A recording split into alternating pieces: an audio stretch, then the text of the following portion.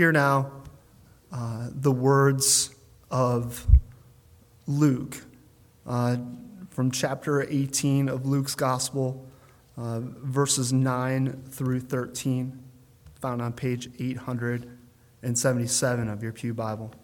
Luke, under the inspiration of the Holy Spirit, writes, "He also told this parable to some who trusted in themselves that they were righteous and treated others with contempt. 2 men went up into the temple to pray, one a Pharisee and the other a tax collector. The Pharisee, standing by himself, prayed thus, 'God, I thank you that I am not like other men, extortioners, unjust, adulterers, or even like this tax collector. I fast twice a week. I give tithes of all that I get.' But the tax collector, standing far off, would not even lift up his eyes to heaven, but beat his breast, saying, 'God, be merciful to me, a sinner.'" Here ends the reading. You may be seated.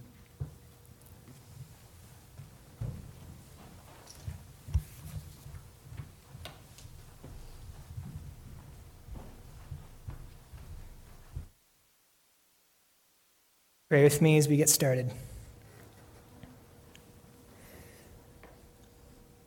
Father God, I pray that you will quiet our hearts, that we might hear what it is the Spirit wants to say to us.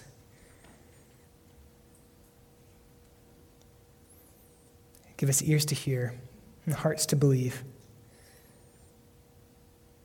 Give us a deeper love for you. We ask this in the name of your Son, Jesus Christ. Amen. If someone told you that they saw you as a very humble person, you'd probably receive that well, view it as a compliment. Humility is usually seen as a virtue in our culture, especially if you're an important or influential or powerful person. We especially appreciate when such people are very down to earth or even self-deprecating. So Pope Francis, who's the Pope of the Roman Catholic Church, when he became Pope in 2013, created quite a media sensation because he began to kind of roll back a lot of the pomp and the grandeur and the splendor and the papacy. And he did this in all kinds of various ways, and people just loved him for it. So for instance, the Pope has a throne, and when you compare the throne of Pope Francis to the throne of the Pope Benedict, the Pope before him, it's quite a difference.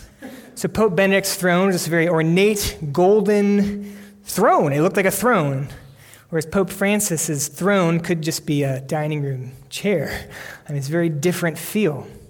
Another way that Pope Francis kind of began to roll back a lot of the pomp that goes along with the papacy is in the Pope-mobile. Now, the Pope-mobile, when the Pope visits various countries, he's driven around in a car. And for about 70 years, the Vatican has actually had a contract with Mercedes. And the Pope is driven around in a Mercedes-Benz. So I have a picture of actually John Paul II, who was 2 popes ago, visiting the United States in a Mercedes-Benz. Mercedes-Benz communicates luxury and affluence and power and comfort. Well, again, Pope Francis, when he made his first visit to the United States, was driven around in a Fiat, which you gotta love this. He's like thumbing his nose at the papacy and at the kind of the pomp that goes along with it. And people just ate this stuff up. I mean, it was like religious, non-religious, Catholic, non-Catholic.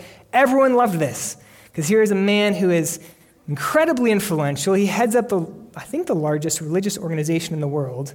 And he's acting in this very self-deprecating, very humble way.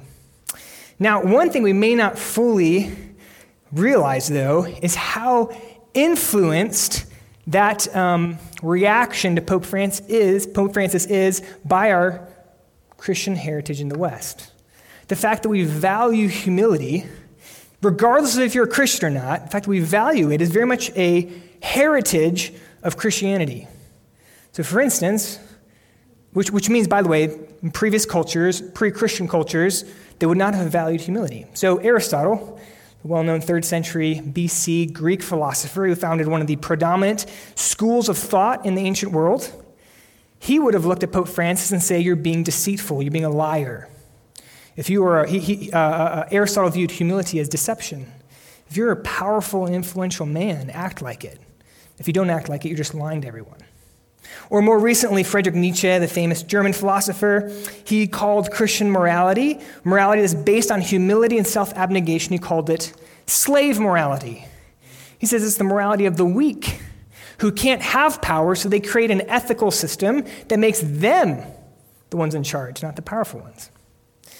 So humility is a distinctly Christian virtue. And so in Jesus' day, Pope Francis would not have been popular. It would not have been valued. And the story we're going to read this morning, which shows Jesus' concern for humility as he approached God, it would have been very shocking.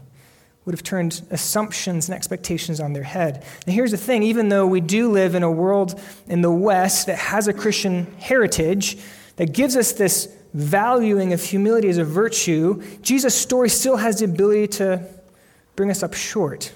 Because at the end of the day, we love humility in others, especially in powerful people. We love it when they show humility. We love when other people show humility. But we ourselves, we very much value our independence, our self-reliance. We love to feel that we deserve, that we've earned what we have. It's ours because we deserve it. And so even for us, in 21st century Western America with a Christian heritage, this still can shock us and bring us up short. Because Jesus' call for humility in those who approach God is a call for a deep sense of our complete unworthiness before God and a desperate sense of our need for God. So the outline this morning we're going to see is first point is 2 men, second point is 2 approaches, and third point is 2 results.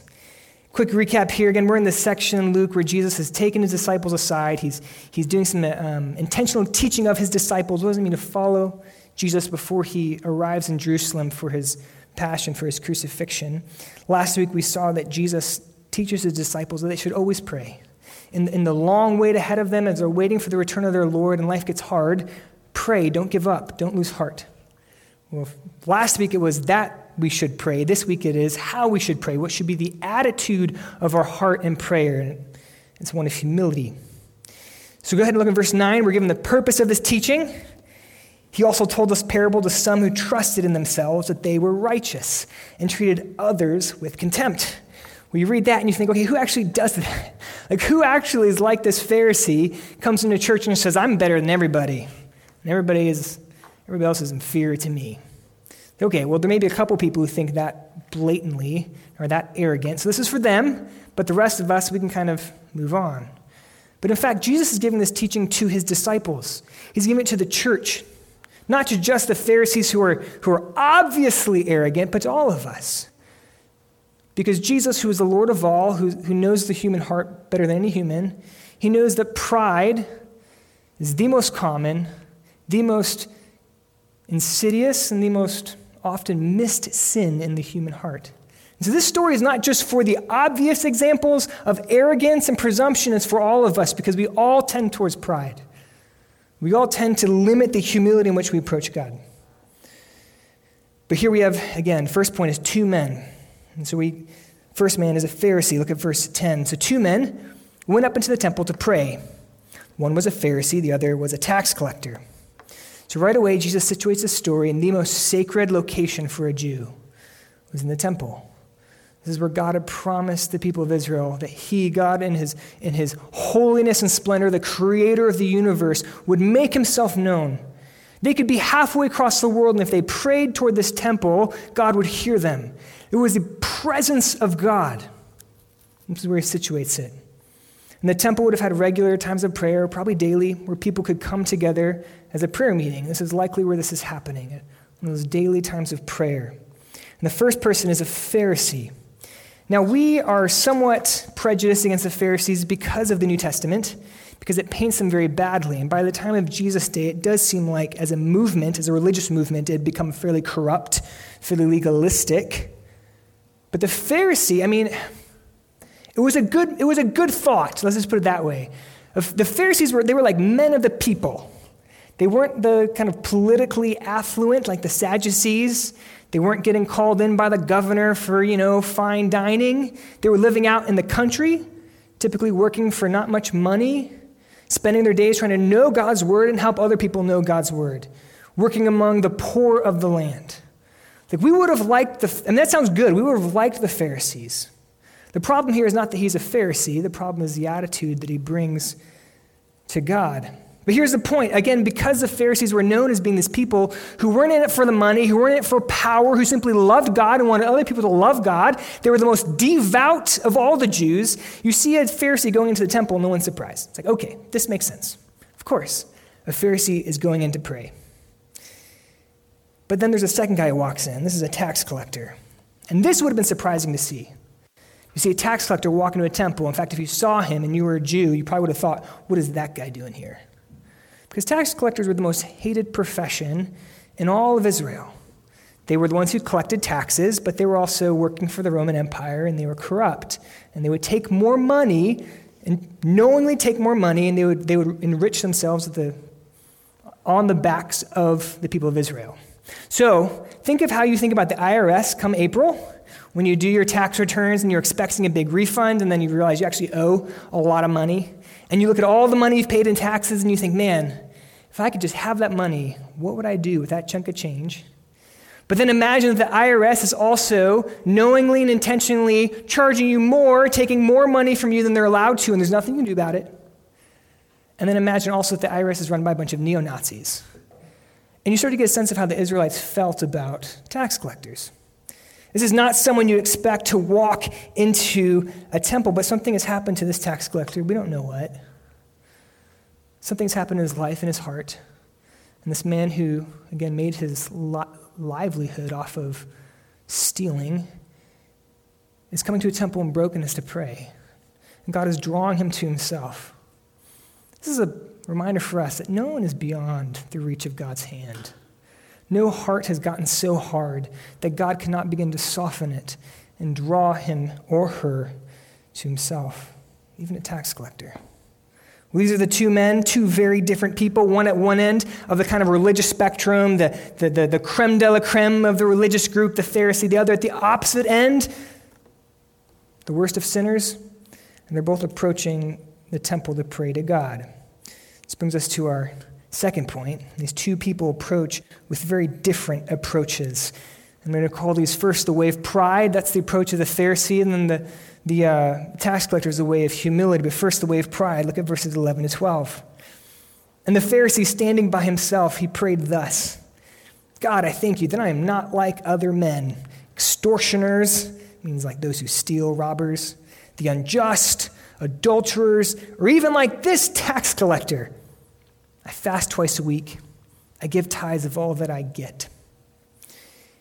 The Pharisee approaches, and he basically gives a thanksgiving that he is so great, that he is not as bad as everyone else. He says, I'm not like other men. Literally, I'm not like the rest of mankind. I'm different. I'm better. And so we see the basis, that the summary of pride here is a self-confidence in approaching God. He's very confident in himself when he approaches God. I am not like other men who need grace and mercy. I'm great. And what does he base it on? He bases it on, well, I fast twice a week, and I give tithe everything that I have. Well, what he's saying is that not only do I follow the law, I go above and beyond what's required in the law. So a Jew had to fast once a year on the Day of Atonement. He's like, I fast twice a week. And a Jew is supposed to tithe certain things, but this Pharisee tithes everything. He's probably even tithing the herbs he grows in his garden. He's like, I'm not just doing the law, I'm going above and beyond. And because of that, he's very confident in himself. Now again, Jesus is using some extreme examples. And not many of us probably walk into a church on a Sunday morning and say, God, I thank you that I'm so great and that I'm not as terrible as everyone else in this room. We probably don't think that blatantly. But there are indicators of pride in this approach that manifest in far more subtle ways. And the first indicator of pride we see here is a preoccupation with himself.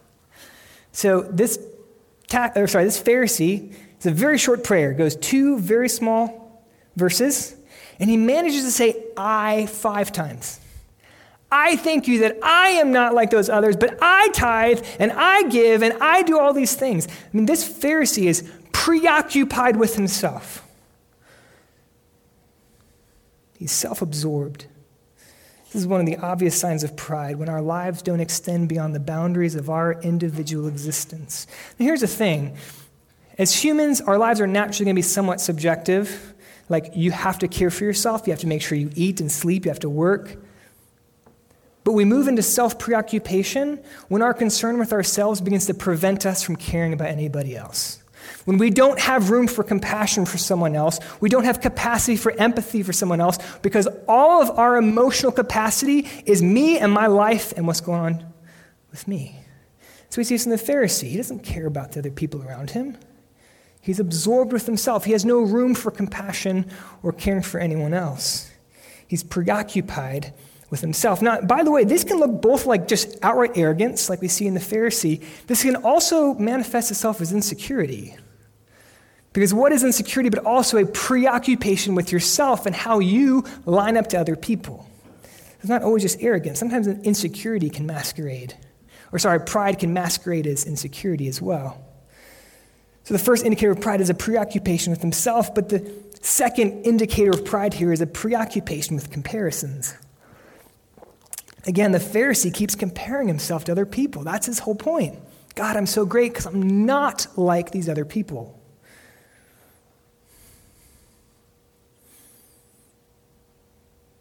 We see the corruption of sin because God created people to be loved, and instead he treats people like objects to fuel his own sense of worth, superiority. He's preoccupied with comparisons. But the third indicator of pride here, and this is the most important one, is that there is no preoccupation with God. There is no sense of God in this Pharisee's approach to God. And it's funny, he doesn't really even pray to God, does he? He doesn't give thanks to God for his love and his mercy and his kindness. There's no sense of God's holiness or his splendor or his majesty in this Pharisee. There's no sense of God. This Pharisee, the picture here is, okay, so you have the temple proper. There would have been two sections. One was just for priests. The second was where Israel would worship. And then around that you'd have the court of the Gentiles. And the picture here is a Pharisee pushes into the temple proper, and he pushes right up to the limit where they're allowed to go, where only priests could go further. He pushes himself right up to God's presence because he's so confident in himself. And even though he pushes his way right up to the presence of God, there's no sense that the Pharisee actually senses God, that he's actually in love with God, that he's overwhelmed with God's goodness and mercy and compassion and hope. There's just no sense that the Pharisee actually is preoccupied with God. And this brings us to a spiritual truth, is that we are either preoccupied with ourselves or we're preoccupied with God. We are either preoccupied with ourselves, and if that's the case, then we don't have room to be preoccupied with God, or we're preoccupied with God, in which sense we don't have room to be preoccupied with self. So the first commandment of the Ten Commandments is, you shall have no other gods before me. That's a commandment. It's also a descriptive phrase. If we have Yahweh, the Lord God, we cannot have other gods. We cannot worship other gods. But if we're worshiping other gods, well, then we can't have God. If we're preoccupied with ourselves, we're not going to have room for the God of the universe. And our world's going to be very small. It's going to be circumscribed around ourselves.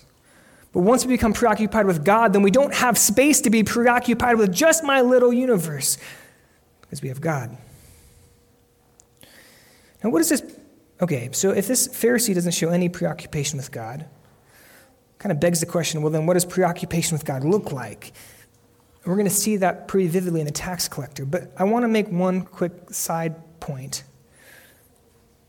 which is what we see here is that biblical and theological study does not necessarily mean you're preoccupied with God.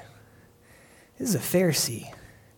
He was a professional theologian, spent all of his time studying the Bible, probably had it mostly memorized, but yet there's no genuine sense of wonder at God's presence, of love of God. If you have an opportunity to study the Bible in kind of a formal academic setting, do it. You'll be blessed. You'll bless the church. But never, ever, ever think that God is at all impressed with what you know. Instead, God wants our hearts. There's no preoccupation with God. This is the way of pride. This is the approach of pride. An approach that approaches the God of the universe with a self-confidence that is preoccupied with self, that is preoccupied with comparison, and that has no real sense of who God is. That's the first way to approach God. That's the way of pride. But there's a second way to approach God, and we see this in the tax collector, and this is the way of humility. Look at verse 13. But the tax collector, standing far off, would not even lift up his eyes to heaven, but he beat his breast, saying, God, be merciful to me, a sinner. This is the way of humility, the approach of humility. First thing we notice is just differences in posture. Again, the Pharisee shoves his way up to the presence of God in this cavalier way. Of course God's going to accept me. Of course I have access to God because I am so great. And the tax collector, again, he doesn't just stand on the edge of the temple. He's on the edge, the idea is he's on the edge of the court of the Gentiles. So you have the temple proper where they would worship, like the sanctuary. Then you have this big court around it. He's on the edge of that court saying, I'm not even worthy to enter here. It's kind of like if someone came to our church and was like, I'm not even worthy to enter the sanctuary. I'm going to stand on the edge of our parking lot because I'm not worthy to come near this God. And again, where the Pharisee kind of pushes in and is like, of course God's going to accept me, and boldly stares into the presence of God. This tax collector won't even raise his eyes to heaven. He beats his chest. God, be merciful to me. To summarize the approach of humility, it's approaching God with a deep sense of our unworthiness. Now again, in the same way there's indicators of pride in the Pharisee, there's indicators of humility here. And the first is that this tax collector doesn't compare himself to anybody. The Pharisee comes in, he's only concerned about who's around him, how he's better than them, and how he relates to them. And the tax collector comes in, he has eyes for one person, that's God. He doesn't try to compare himself. Now, we think, well, yeah, when you're a tax collector, you're not going to compare yourself. Like if you're a pimp, you're not going to try to compare yourself. But the deceptiveness of the human heart is that we will always find people who will make us feel better about ourselves. The tax collector could have done the same. But he's not worrying about what other people are doing or where they are. He's only concerned about himself and before the face of God. The Pharisee approaches God and says this, God, all the other people, they're the problem in this world. All these people around you see them, they're what's wrong with this world. But the tax collector comes and says, God, I am the problem here. I am what's wrong with this world. The second indicator of humility is, again, in contrast to the Pharisee, we see a total preoccupation with God. We just get this deep sense of the Pharisee is approaching the temple. He knows God is in this temple. He senses the presence of God. Like you don't go through the motions of beating your chest saying, God, be merciful to me. He has a deep sense of God's presence. And because of that, this tax collector actually prays. Again, the Pharisee doesn't even pray, just thank you, I'm so great. And this tax collector actually prays to God, has a one-on-one encounter with the living God of the universe. And because he senses his own worthiness in the presence of God, he has one prayer, God, have mercy on me. And the word there for mercy is a word that's related to atonement, the word in the Old Testament. And literally what he's saying is, God, make atonement for me. Make propitiation for my sin. Cover my sin.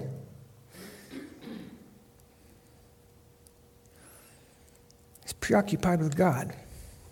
And I'll tell you one thing, is that preoccupation with God, when it's real, it looks like a desire for God no matter the cost. One thing that may not stand out to us right away is how humiliating this would have been for the tax collector. He's the man of power and influence. He's one who had status, who had wealth, and these are the ones that he has been wronging. And so for him to come to those who had been weak in the society, who he's been oppressing, and come in his humiliation, in his brokenness, saying, I've wronged you all, and to stand at the very back in a posture of humility, this would have been shameful. In a culture that values honor above everything. This man says, I don't care about the humiliation. I must have God. I must have him if I have nothing else. So he's willing to humiliate himself. A preoccupation with God means we desire God no matter what it's going to cost us. This is the way of humility. a way that does not come on our own confidence, but comes knowing our deep unworthiness and cries out to God for mercy. And Jesus gives us these two ways of approaching him in order for us to reflect. There's an obvious invitation here. How do we, which better reflects our approach to God? Individually, when we approach God throughout the week, when we come to him in prayer and scripture study, and are we more like the Pharisee? Feel good because we've obeyed God, we've avoided certain things, we're better than some people we know? Or are we like this tax collector? Maybe another question to ask is, when was the last time you really felt how unworthy you are in the presence of God? There's two ways to approach God, and this is important to reflect on because what Jesus shows us is that these two approaches have two very different results. This brings us to our third point, is two results. Look at verse 14 with me. I tell you, this man went down to his house justified rather than the other. For everyone who exalts himself will be humbled, but the one who humbles himself will be exalted. These two men, this Pharisee and this tax collector, they approach God very differently. And as a result, they leave God very differently. Now, when Jesus says justified here, we need to be careful about what that means. The Apostle Paul in the book of Romans and elsewhere uses justified for the moment when God declares a Christian righteous in God's sight based on the Christian's faith in the death and resurrection of Jesus as sufficient for covering their sin. It can't obviously mean that because Jesus has not died and been risen yet. But the basic idea of justification is that we are accepted by God. And that meaning still applies here. When it says that the tax collector went home justified, it means that he went home accepted by God, brought near to God, favored by God, whereas the Pharisee did not. And this is so shocking. The Pharisee, who seemed to have it all together, is not accepted by God. But the tax collector, of all people, is accepted by God. And this brings us to such a basic question, which is, whom does God accept? What kind of people does God accept? Again, we're prejudiced against the Pharisees because we have the New Testament, but you would have assumed it was the Pharisee. The Pharisee was the good church-going guy, the guy who paid his taxes, the guy who served in his community, who was an upstanding citizen. The tax collector was scum. You would have assumed it was the Pharisee that God accepted. But it was the tax collector. It was the one who came in brokenness and humility. There's a church I was a member at previously here. While I was at this church, one Sunday morning in the middle of the service, I was sitting on the right-hand side of the sanctuary on the far right, and a guy slips in late, and he sits down next to me. He's a couple seats over. And to say he looked rough is probably to put it lightly. He had bloodshot eyes, he was disheveled, and even though he was 4 feet away, I could smell the alcohol on him. But he wept his way through the sermon, just ugly crying. And I want, when that happens, you want to talk to the person and find out what's going on. But he slipped out through the last song, and I don't know what his story was. But perhaps that man walked home favored and accepted by God, while any number of, more upstanding good church folk didn't. Because God doesn't accept us based on our externalities, based on what we've done or haven't done. He accepts us based on our humility. Whom does God accept? The radical nature of this answer changes everything for the Christian. Whom does God accept? Jesus begins the Sermon on the Mount in Matthew 5:3. He says, "Blessed, favored by God, accepted by God, are the poor in spirit, for theirs is the kingdom of God. Blessed are the poor, the impoverished, the broken in spirit, those who come with nothing to offer God." It does not say, "Blessed are the middle class in spirit." Again, very few of us are like this Pharisee. We're going to say, "I'm better than everybody." But for many of us, we'll say, "But you know what? I'm not that bad. There are people better than me. There's some worse than me. I'm doing okay." I'm middle class in spirit. It doesn't say, "Blessed are the middle class." It says, "Blessed are the poor, the impoverished, the broken, the destitute, those who approach God. Have mercy on me, because I am the problem here. Blessed are the poor in spirit. That is who God favors. That is who God accepts, those who are so overwhelmed with their sense of God and their own unworthiness that they cannot even lift their eyes.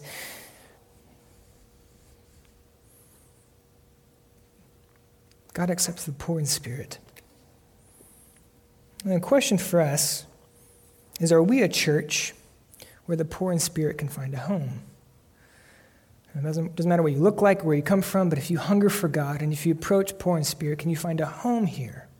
Now, I think the answer is yes, and I know in the past it's been true because I've heard stories that are beautiful of people finding a home here, but just two quick thoughts. One is that merely because it's true in the past does not mean that it will continue by default to be true, unless it's something we work towards as a church to be a place where whoever hungers for God, whoever is broken in spirit, you are welcome here, period, end of story.